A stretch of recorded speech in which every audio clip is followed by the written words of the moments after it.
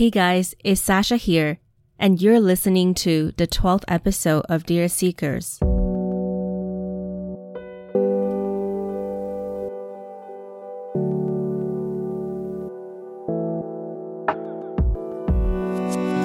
This week, we didn't receive any recordings from you for our open mic. I'm super disappointed, guys, super disappointed. Just kidding, if it's not meant to be, it's not. But just a quick reminder, if you have anything to share, your thoughts, questions, or comments, you can just record with your phone and then send an MP3 or WAV file to hey@dearseekers.com. Make sure to share your name and a little bit about who you are in the beginning. Hope to hear from you. Today's guest is Odessa Paloma Parker.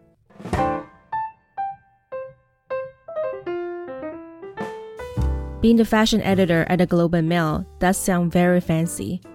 Her long list of fond memories includes doing shots with David Beckham in a bar.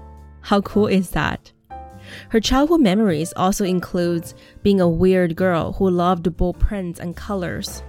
Well, you have to understand, this was before Gucci made maximalism cool again.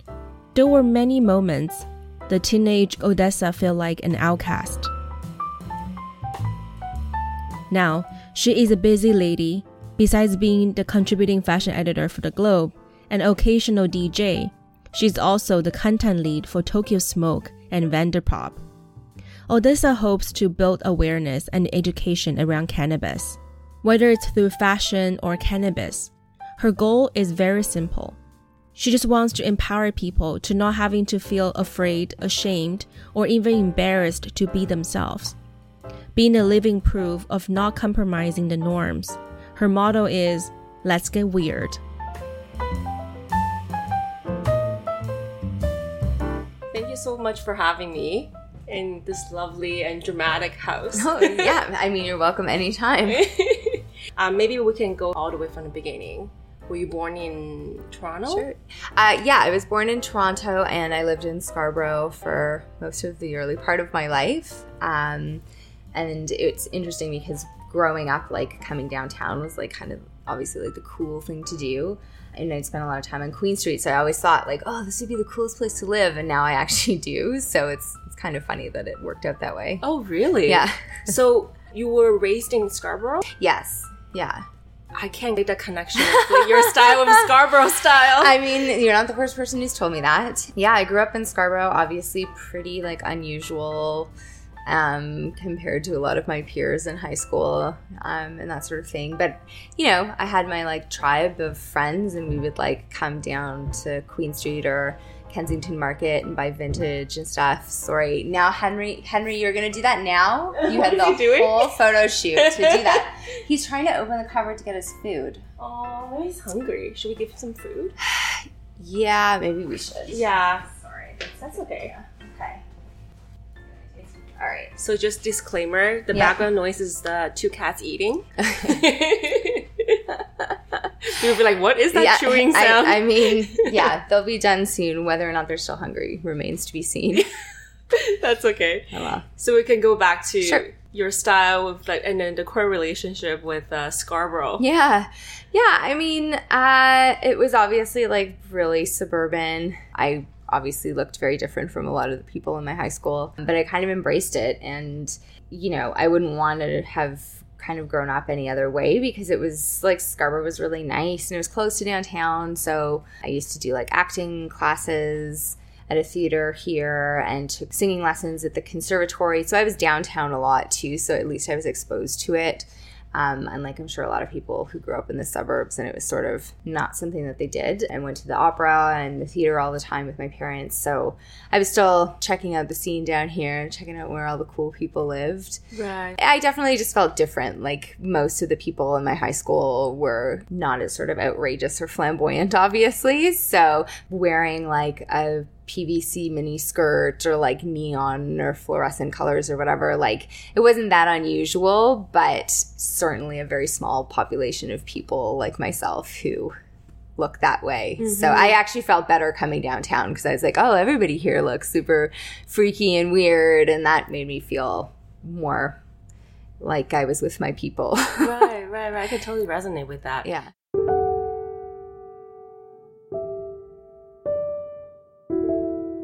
What did your parents do? My parents are both immigrants. My dad's Scottish and my mom's Macedonian. And they've both worked in the retail world for their whole lives. And my mom stopped working for a while when she had me. But my dad worked for Dilex, which was the company that owned like Thrifties and Blue Notes and Tip Top Tailor. And then for a while they had like a designer jeans store in like the 90s. So I remember going and like getting to pick out really cool, expensive jeans when I was like in junior high. And Whoa. It was pretty ridiculous. But I think, you know, just being around my dad talking about clothing and stuff all the time obviously really informed, you know, the fact that I work in fashion now. And my mom has always loved fashion too and has always been interested in it. So they both kind of instilled a love of style in me from an early age.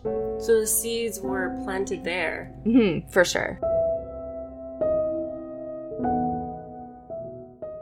I'm sure there are binders in my parents' basement of like things that I ripped out from like Allure and Vogue and like 17 magazine. And I was like the type of person who, like, if I saw a look, like for example, the Clueless look with the Mary Janes and the socks and the whatever, like I insisted that I had to look like that exact way. Like everything had to be like the way it was styled. So again, I think it's pretty obvious why I'm a stylist now because I always felt that way. But yeah, so everything had to be like exactly kind of like mirroring whatever was cool at the time. And I mean, I was like 11 and 12 when I was doing this. By the time I got to high school, I was sort of like, fuck it, I'm going to wear whatever I want and look crazy. So that's when I started wearing a lot of vintage and was really inspired by artists like Beck, who kind of bridged like very retro with very kind of modern and unusual color palettes and like silhouettes and stuff. And that really like inspired me to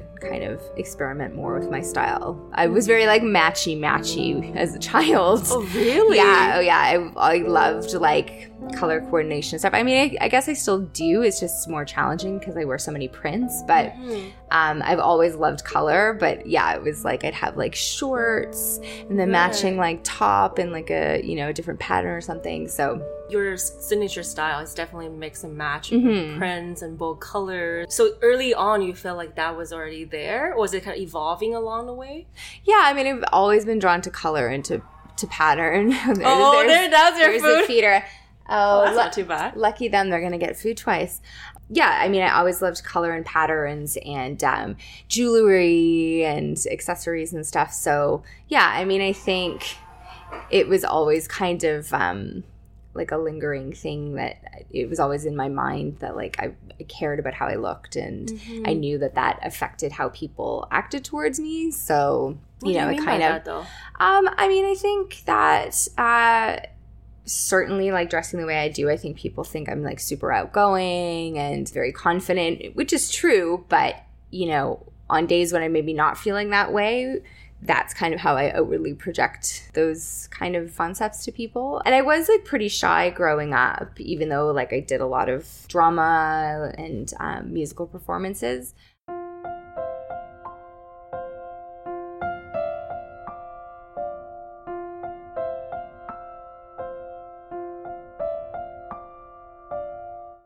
I think I felt shy because I felt weird. Like I liked weird stuff and I liked weird clothing according to everyone in my high school and sort of my surroundings. So I think it made me really, I didn't want to like outwardly project that weirdness because I felt, I didn't feel like it made me cool or, you know, and obviously that's very stupid. So by the time I got to university, I was like, much more relaxed about it, and it's basically my attitude of like, let's get weird, you know, whatever, I think is like my brand now. Like being weird is my brand. Is it kind of like a light bulb moment? You're like, I don't care anymore, I just want to be me?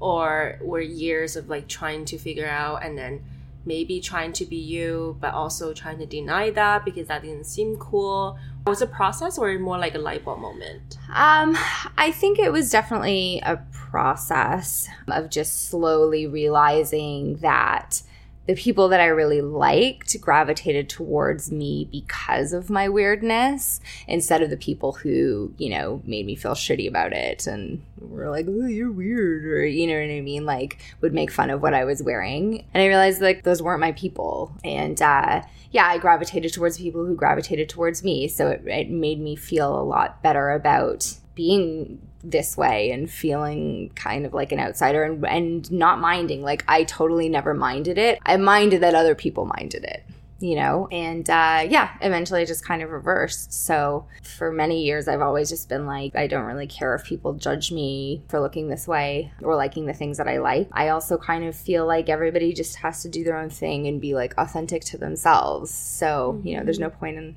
suppressing who you are. Right.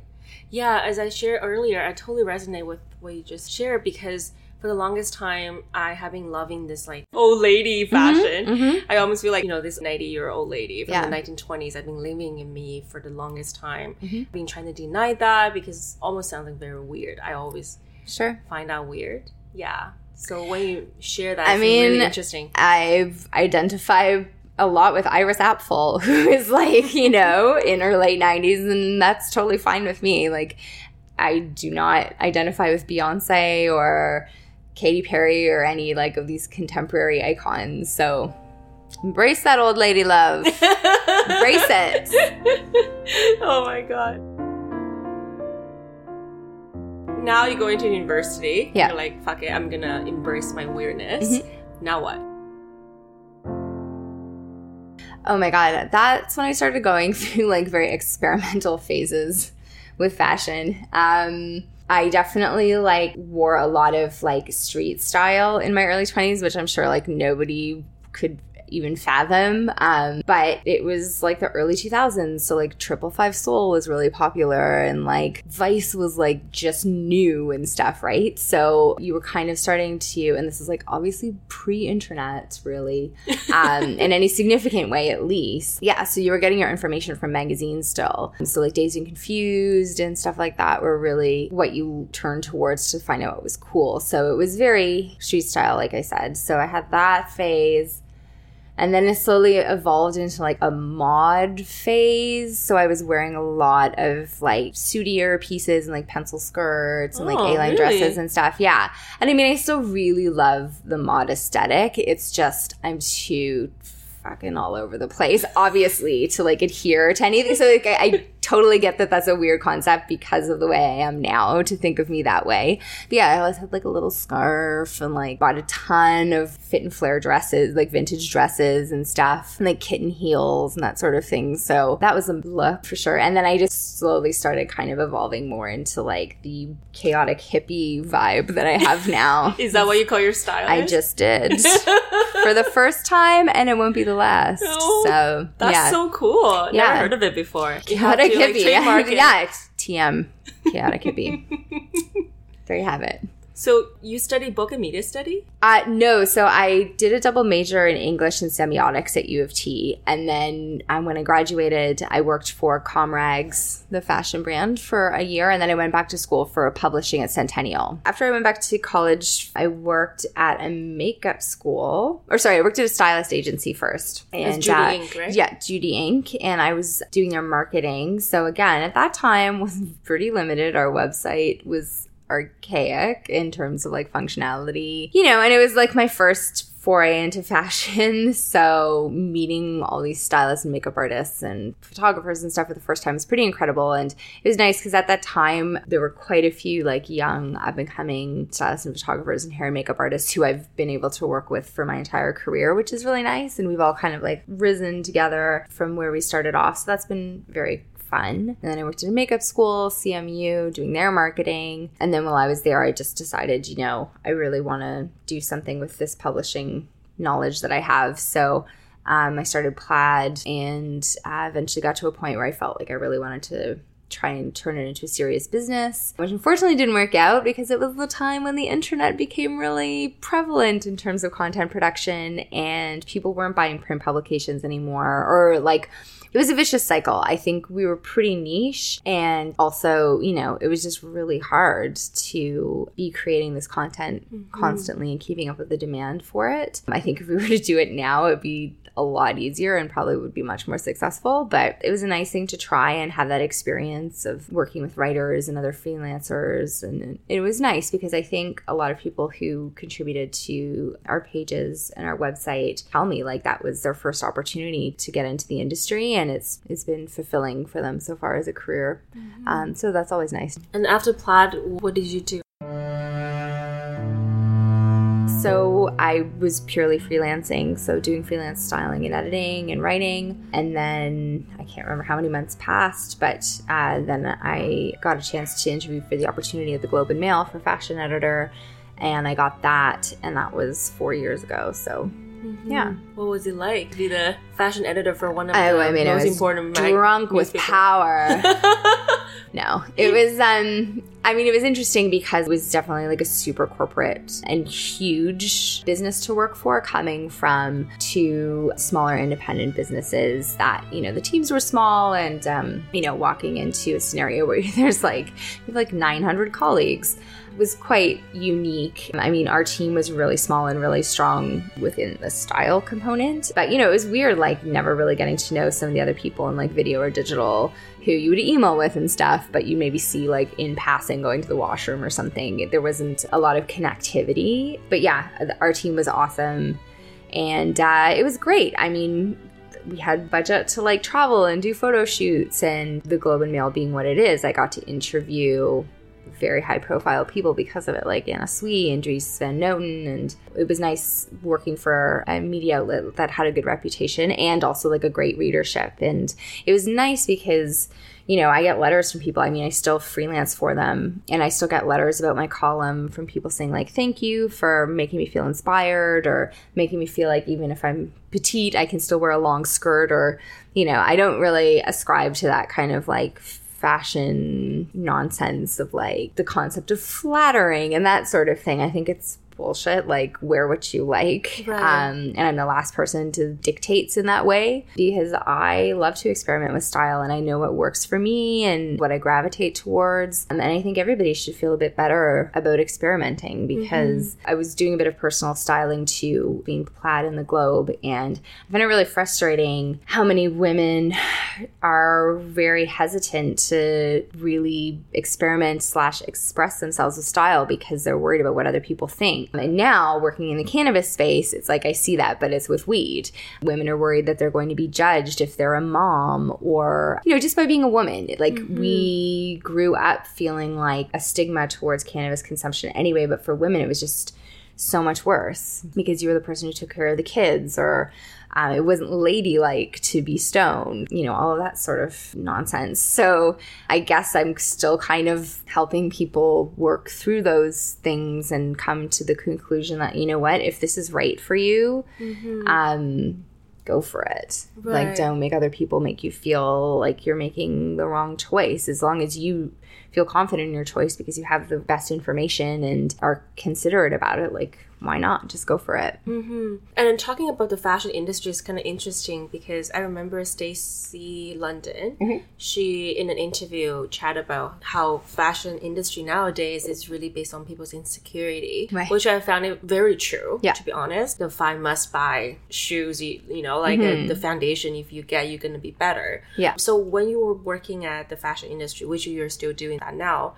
how do you reconcile of promoting fashion, pushing people out of their comfort zone to be creative and be weird, at the same time not downgraded their intelligence, not being materialism, not being insecure about, has to be get that pair of shoes to be better. Like, how do you reconcile that? Yeah, I mean, I think what I really try to focus on, and I've always tried to focus on, is like the way that the fashion system works is through trends. So I don't know if we'll ever escape a time where trends aren't a thing. What will empower you is to figure out and synthesize that information and make it your own. So, it's very funny to me now, the amount of DMs and emails and texts I get after a Gucci show, and everyone's like, don't you own this? Isn't this just you? And I'm certainly not saying I've informed the Gucci aesthetic in any way, but it's definitely a look. It's weird, and it's very much about like vintage and mishmash of concepts and patterns and prints. And, you know, now I feel I'm like, shit, yeah. I'm like, I look like other people now because that's my look. And I've never really felt that way before. I've really felt like I stood, especially during that whole like athleisure moment. I was just like, well, that's just not what I'm about. So yeah, I mean, I think that it's really important for people to look at what's happening on the runway, get inspiration from wherever you want to get it from, and then just figure out how that makes sense in your aesthetic vocabulary, I guess. Like, if you were using fashion to express yourself, and I mean, we all are to a certain degree, you know, just don't let it become the thing that defines you, or that you're always like working towards perfecting, because there's no such thing as perfect, you know. Just, if you don't usually wear color but you want to, just like try it. It's also just clothing, so it's not the end of the world. Exactly, yeah. And I think that's the way you kind of circumvent this idea that like it's prescriptive and you have to. I don't want to be prescriptive. I just want to show people what's cool and beautiful and unique and interesting, and let them make their own decisions and come to their own conclusions. Mm-hmm. And how do you find a balance of pushing yourself? Obviously, I think you have mastered that, but do you have any tips for someone want to push themselves out there, but also not trying to be someone they're not? Like, I don't know, how am I getting this? It's because sometimes you're experimenting things. You want to be bold. You want to be a little bit different than who you actually are, but at the same time, you don't want to get too far away from who you actually are, but you don't know who you actually are. So this is getting very philosophical. What is life? And I think you have to start with not being worried about what other people will think. I think that's like your biggest roadblock. And how you do that is just realize, again, like everybody's different, and there's no point in trying to replicate or measure yourself against what someone else is doing, like across the board, in terms of career, in terms of how you look, how you feel. Like, it's okay to feel like sad or down sometimes. It's okay to allow yourself to feel those feelings. Anyway, that was a bit of a tangent. But yeah, you've got to just kind of get over this notion that like there's perfection and like you're supposed to look a certain way too. Like, again, like the notion that women are supposed to like adhere to or conform to any sort of like aesthetic just drives me fucking crazy, because it's like, why? So yeah, once you've kind of taken that layer away, just start small. You know what I mean? Like, if you aren't used to wearing color, like, I don't know, get a colorful umbrella. Something that you don't have to like define yourself with as much, because it's only for occasional use and it's practical, so you need it. So once you start attaching yourself to that, or maybe it's like a, you know, an unusual bathing suit or something, like just dip it, ooh, metaphor, and then you dip your toe. I'm a writer, so yeah, but you just kind of like dip your toe and ease yourself into this new territory. And then from there, like, hopefully it starts to let you tease out and explore these things that maybe are outside of your comfort zone. The worst thing to do is be me in streetwear circa 2001, not being your authentic self, because now I look back at those pictures and I'm just like, oh man, like, is that me? It's so strange. And now looking back, you can tell. But at that time, how would you be able to identify that? I think when you're living in the moment. You know what? I will say that I've always admired like the chameleon, and not like I'm comparing myself to like a Lady Gaga or something. But, you know, I mean, I grew up loving David Bowie, and that kind of style transition that he was able to go through so flawlessly. And again, I'm not comparing myself to it, but I certainly felt like part of being a person who is interested in design and art and music and style was that sort of fluidity and that kind of enjoyment of experimentation. So, I mean, I don't like regret it, but it certainly was an experiment. But I think it's kind of funny because I'm like, you know, looking back, that makes sense. I might not always look this way. I have been pondering like switching it up. Oh, hi, Gus. Aww. Gus is Gus in the is house. right here. What do you have to say about it? He's very cute. Thank you. He loves gray. Oh my goodness. Gray is his favorite look. He's in the middle of us. Aw. He's usually not this forward. Really? Yeah, he likes you. Aww. Odessa's style has definitely evolved over the years, but mixing vintage finds with contemporary designer pieces has always been the secret sauce to her unique style. So it doesn't really come with a big surprise when I discovered she was the founder of Vintage Crawl. And then it sounded like you always loved vintage. I mean, I think it came from growing up with parents who were teenagers in the 70s and looking at old photos of them, and like the music that they liked back then is all like my favorite music now. And I mean, I do think, again, it's kind of part of the cycle of fashion, certainly, and style is, you know, in the 70s, like the looks in the 40s was really popular, and then in the 90s you kind of had the 70s coming back. So I think that kind of like turning over of decades and what was popular back then is certainly a thing that happens now in fashion, and the why and the rationale behind that nostalgia is always really interesting too. But yeah, I mean, I think again, like everybody else I knew in high school was like going to the mall, and not that there's anything wrong with that. And like I loved me some Le Chateau in the 90s so much. But I didn't feel like I was like other people. So I was like, well, why am I going to dress like other people? So going to Kensington Market and going to the black market on Queen Street and stuff was appealing to me because I felt like it let me really express myself and sort of be like a visual manifestation of like everything going on in my brain, which draw your own conclusions, people.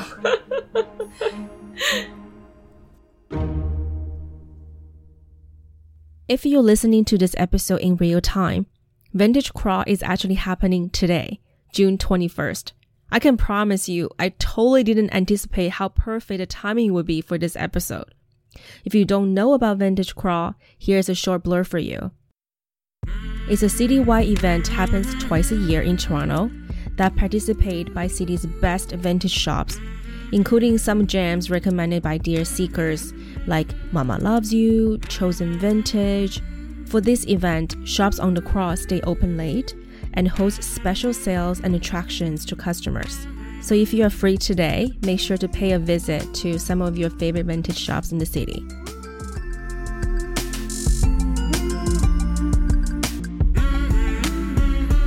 Why did you want to start a Vintage Crawl? I became friends with a lot of the business owners, and I still am. And I just felt like it was really important to be active in the community. And, you know, I'm not like a Girl Scout leader or anything like that, but this is my community. These are the people that I think work super hard, and I appreciate the vintage business owner because I've derived so much joy from buying vintage and wearing it and styling with it. So it was really like a gesture of appreciation, really, for what these people do and what they bring to everyone's life. And then for the consumer side, you know, I'd be lying if I said that is not on my mind the level of like extreme consumption and waste involved in the fashion industry. And this is my small part of it, to say, you know, you can get great stuff that has lasted for 30 or 40 years. It's probably going to last a long time. Why buy something new?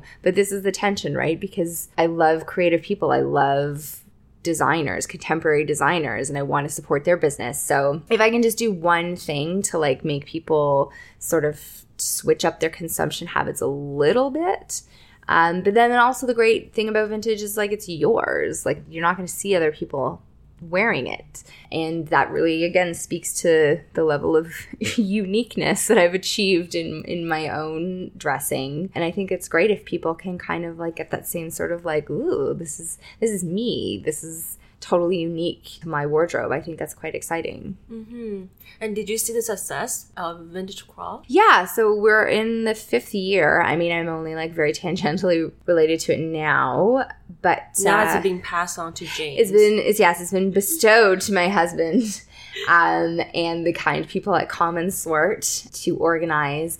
I mean, who knows in the future, like I might be more actively involved in it, or we could like do something different with it. But it has been quite successful, and it keeps growing. It's something that people really enjoy doing, and it's weird because sometimes I meet like total strangers and they're like, oh, I love the vintage crawl, I go, and I'm like, wow, like people who aren't my friends do this. It's so nice. Like this is an actual thing, you know what I mean? It's like one thing to kind of be in the vacuum of like doing something and then all your friends know about it, but when you meet a stranger, it's like the same thing with my column when I'm like, the next level. Yeah, it's like, whoa, like a person I don't know emailed me. So what compelled you to take the jobs at Tokyo Smoke? So, I've been a long time cannabis user, and it's something that I've always enjoyed doing and made me feel good. And then I got a prescription to help manage my anxiety. And it's just really interesting because the way I kind of met Ellen, the CEO, was not by fluke, but really a friend had suggested just going to the coffee shop because she was like, oh, it's got like vintage Hermes in it, but it's also got like bongs. And I was like, what? I'll be right there. So it was great. And I got to talking to Alan and learning more about the business and the industry. And around the same time, another friend of mine had shown me his PAX vaporizer. And I was just like, what is going on? Because I was very much a person who it was like joints. Like that's what, and maybe somebody had a pipe. This was like next level, like designy, stylish things. And I was working at the Globe. I wrote the story, and was really fascinated by what was happening in the industry. And eventually Alan said, hey, we're ready to start ramping up our content. And I was like, great. And luckily the Globe was going through sort of a transition with the section, and Globe Style kind of was amalgamated with a few other sections to become Pursuits. And I was just like, hey, like this is a perfect opportunity to still, continue to contribute to Pursuit, but also to try something new and something different. So, yeah. So it was like a perfect timing. Yeah, it was good. Yeah, it worked out for sure.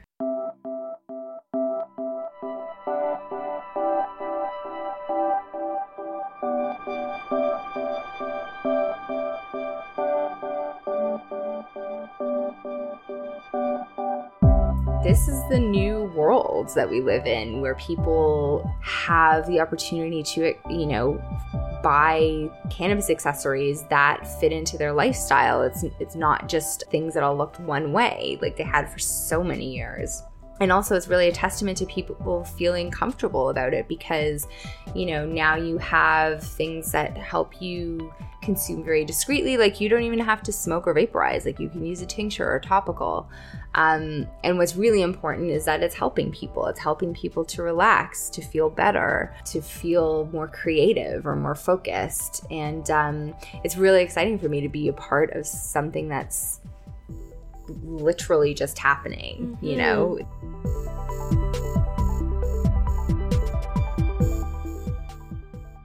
There's no established rule, there are rules certainly, but in terms of aesthetic and content, there's just such profound need for research around cannabis and how it can potentially help people that couldn't happen before because it wasn't legal, so people couldn't get anything to do a study on.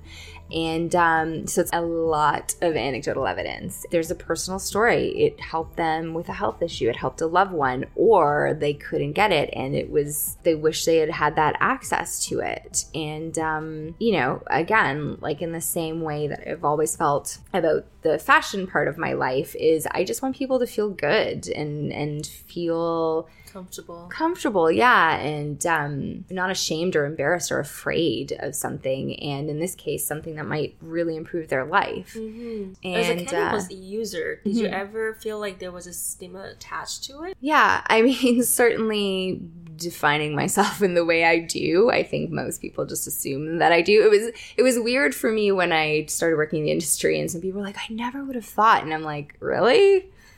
Like, are you looking at me right now? And do you know what kind of music I listen to? No, I'm just kidding.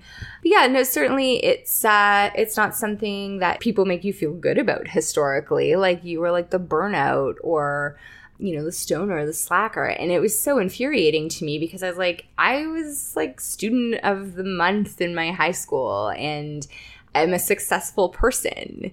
And luckily, it worked out for me in that I didn't fall into this like stereotype. But yeah, I mean, there is a stereotype that persists. And I think that people moving away from that is just going to be so helpful because it's not true in a lot of cases. Right. You have a lot of very functional adults who are cannabis consumers, you know, and again, it's also about choices. Like if you don't want to do it, that's none of my business, just like it shouldn't be any of your business if I want to do it. If I've read and understood the information and I'm doing it for the purpose of making my life better, you should have that choice. Yeah, and then you did mention there's a lot of like education component has to be attached to what you do. I don't know, and probably need to fact check this, but apparently cannabis is actually in the States is named as the #1 like dangerous drug or something, right beside like coke and all that. Right. So the way most governments classify drugs is, so they classify them into sort of like buckets depending on dangerousness. So cannabis federally in the United States is in the same category as, you know, just some really, really powerful street drugs and then also probably some very powerful prescription drugs. And it's at a level above other drugs that it's just very surprising how it's been presented to people. And just again, this like idea that, you know, you're ruining your life if you're using it has been around for so long. What's the history behind it? Please educate me. Right? Okay. Like why would that be happening? The history about the stigma?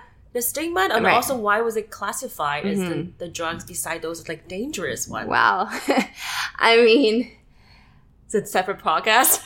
Yeah, probably. I mean, so this is the thing. If you look at alcohol prohibition, it was done because people wanted to control people. They wanted to make it seem like, you know, for example, this notion of like temperance during prohibition. And this is the way you're supposed to act to be a respectable person. And it was, you know, based on many things, just trying to like control people in that way. And I think with cannabis, it was the same thing. If you look at the stigma, and even the word marijuana is like a word that was basically just used to make cannabis seem Mexican, because there were a lot of Mexican immigrants in the US at the early part of the 20th century, and they did not like that. Like politicians did not like that. Americans did not like that. And the way for the politicians to like rile everybody up was to be like, and now there's this drug that's going to make you murder a bunch of people, if you know reefer madness, right? And it's marijuana. And you're like, whoa, that sounds Mexican. That's bad. Mexicans are bad. Pot is bad. Marijuana, the burning weed with its roots in hell. Debauchery, violence, murder, suicide, and the ultimate end of the marijuana addict. Hopeless insanity. See this important pill now, before it is too late. Suddenly everybody's like just formed this opinion, you know, and again, it's just like government administration like villainizing it and making it seem like you're a degenerate, which still happens currently in the United States. And yeah, if you convince enough people that something's bad and wrong, like it's actually amazing the amount of people who have never tried cannabis, have never known people who've tried cannabis, and are trying to make you change your mind to think it's a bad, life-ruining thing.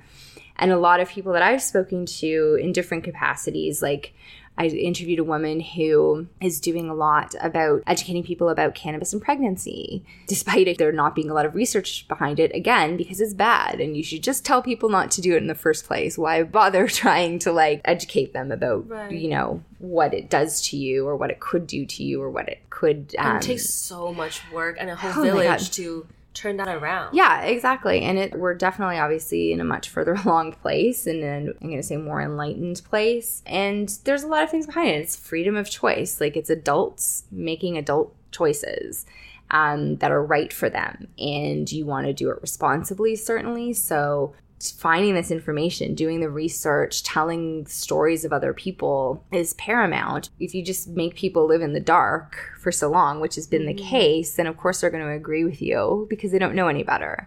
You know, and I'm certainly not saying it's right for everybody, and there are certainly risks for young people. So, you know, I never want to say like things without backing. I think there hasn't been an opportunity for people to really even understand anything about it because it's been so villainized for, you know, 100 years almost. You know, so when you have that kind of history behind you, it's really easy to just make it seem like you can go full steam ahead. But the ship has stopped. You know, people are getting information and learning things and finding out for themselves about it. And it's a pretty significant time in history, I'm going to say. And we're going to learn a lot in the next 10, 20, 30, 40, 50 years. And then there's going to be a generation of people eventually who don't know what it's like to think that people who smoke weed are bad people, you know, and like that's alcohol. Yeah.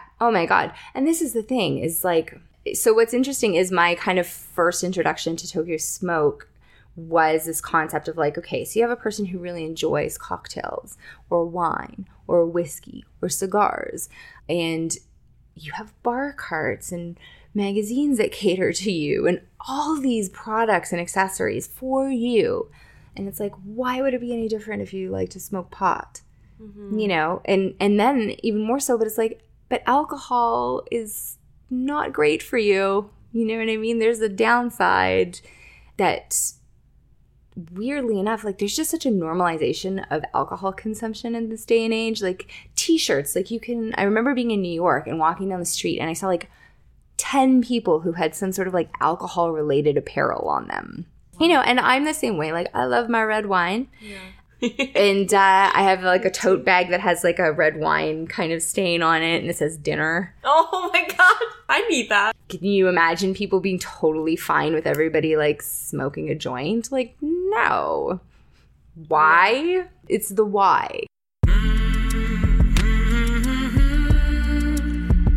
Yes, starting with the whys is always a good jumping point. I would love to explore the reasons why, for example, cigars are usually associated with a rich gentleman driving a fancy car. Wine is often branded with sophistication and fun. But cannabis? Not so much. And then you think about cannabis, it's like very ghetto, like a, you know, smelly alley with this like, it's just like very, very bad stigma attached to it. Yeah, and again, it comes down to racism in a lot of ways. Like even describing it as ghetto, it's like that's the thing. Like that's what people want you to think. They want to racialize it. They want to make it seem like you are a degenerate, lesser than person because you do it. So, bringing her knowledge and experience from her background in fashion, styling, and content creation, Odessa is hoping to class up cannabis and change the stigma around it, or simply just open a new conversation. The reasons behind it are so complex, but also obvious at the same time. It's really horrible, and you really want to get to a place where everybody feels chill about it, because a lot of people's lives have been ruined because of the stigma, and because it's been racialized, and because it's been something that's had like just the most extreme negative connotations, and it shouldn't.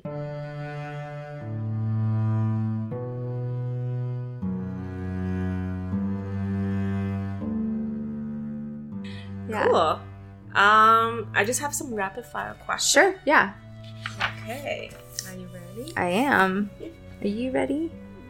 Oh, he was snoring. So cute. Yeah. You're so cute.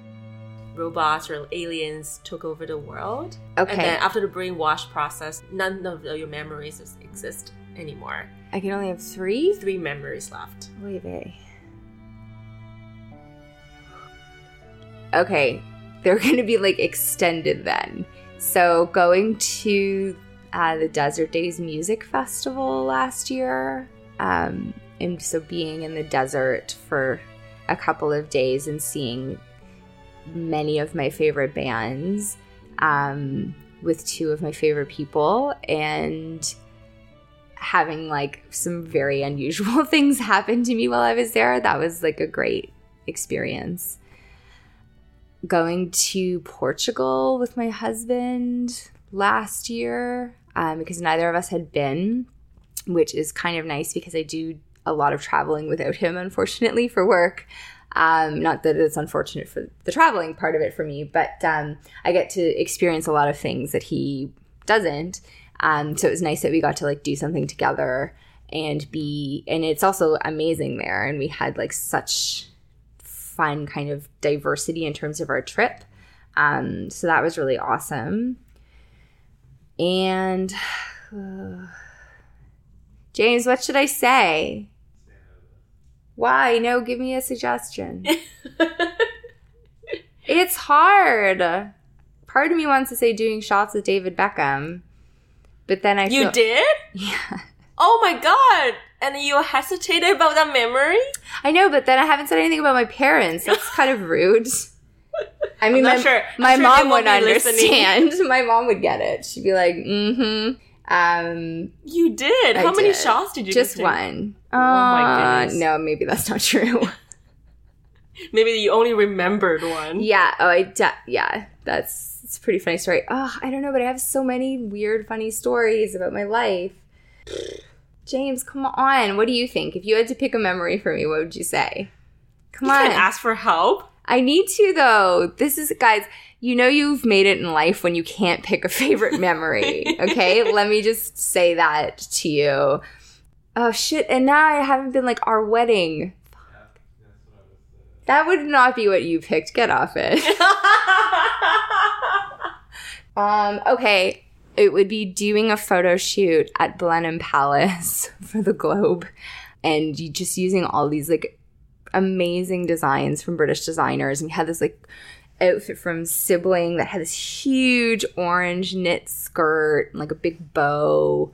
And shooting in, like, a palace in the English countryside. Goodness. And I was getting paid to do it. And the photographer we used was, again, somebody who I started working with when I was doing plaid. And so it was so nice to be able to share that experience with them. And there you go. Sorry, James. That takes a very short time. I'm sorry. I just, like I said, life could be way worse, I guess.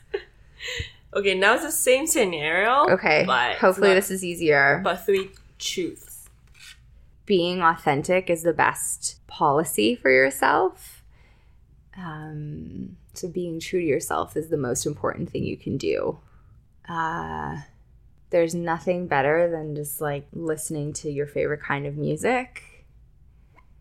And that can get you through anything, I'm pretty sure.